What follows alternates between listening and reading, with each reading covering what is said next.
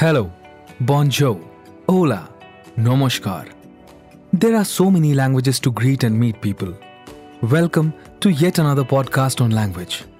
Have you heard about a language that unifies? It's Hindi.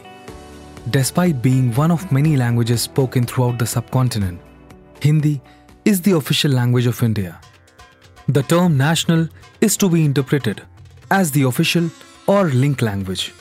However, regardless of whether it is used as a mother tongue, a second language, or a third language, Hindi is studied widely, taught, spoken, and understood throughout the nation. Because of their strikingly similar grammar and extensive vocabulary, Hindi and Urdu have a unique relationship. At a higher level, however, the two languages diverge because Urdu borrows most of its vocabulary from Persian and Arabic, whereas Hindi borrows a large portion from Sanskrit. Additionally, Urdu is written in a modified version of the Arabic alphabet, whereas Hindi is written in the Devanagari script. There are numerous dialects and speech registers in Hindi, each suitable for a particular situation. While a more Sanskrit style can be found in formal and official circumstances, it represents more Urdu common ground when spoken at the most casual level. Hindi speakers frequently use English words in speech. So, what is its history? Where did it originate from? In the 7th century, Hindi began to emerge as Apabhramasha, and by the 10th century, it had stabilized.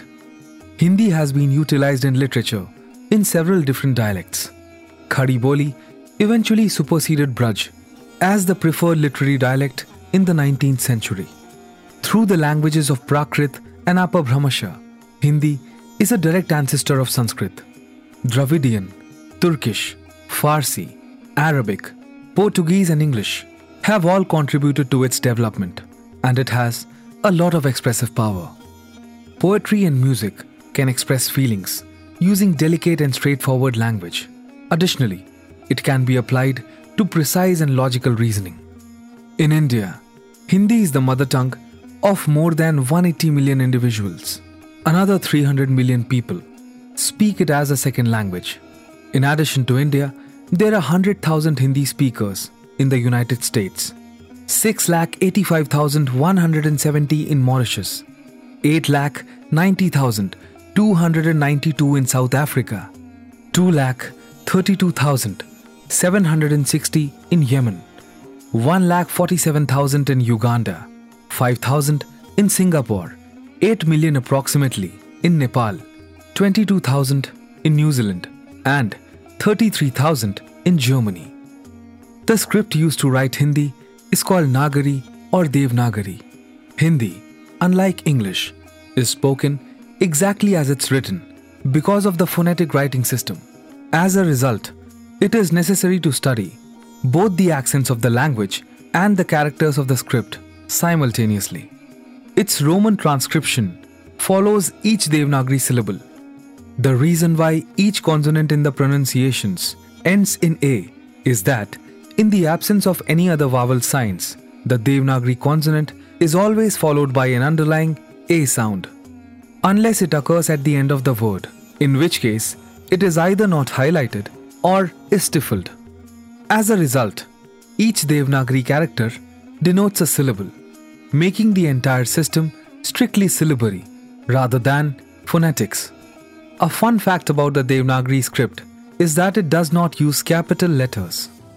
Let's now talk about the two characteristics of Hindi characters that demand special attention, as they do not exist in English.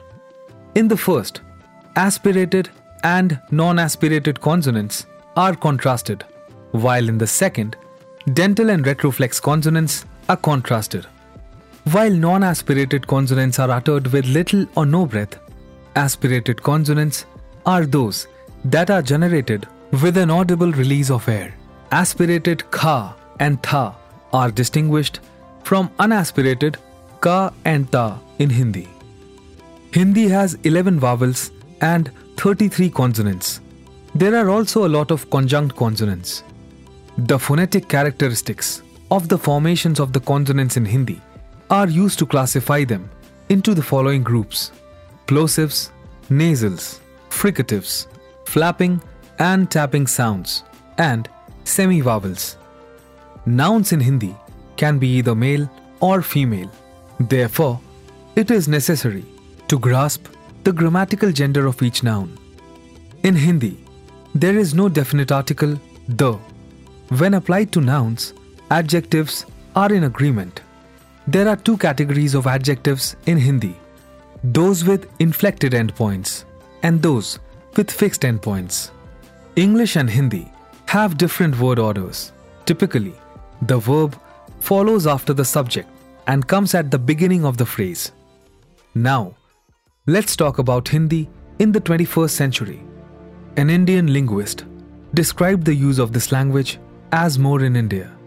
He mentioned that Assamese, Bengali, Odia, and Tamil speakers, as well as Indians and Europeans who spoke other languages, also used the Hindi language, which had a few grammatical forms, vocabulary, idioms, and phrases, particularly in non-Hindi speaking regions.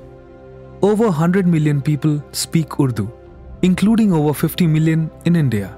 Many of these people may use Hindi for everyday conversation.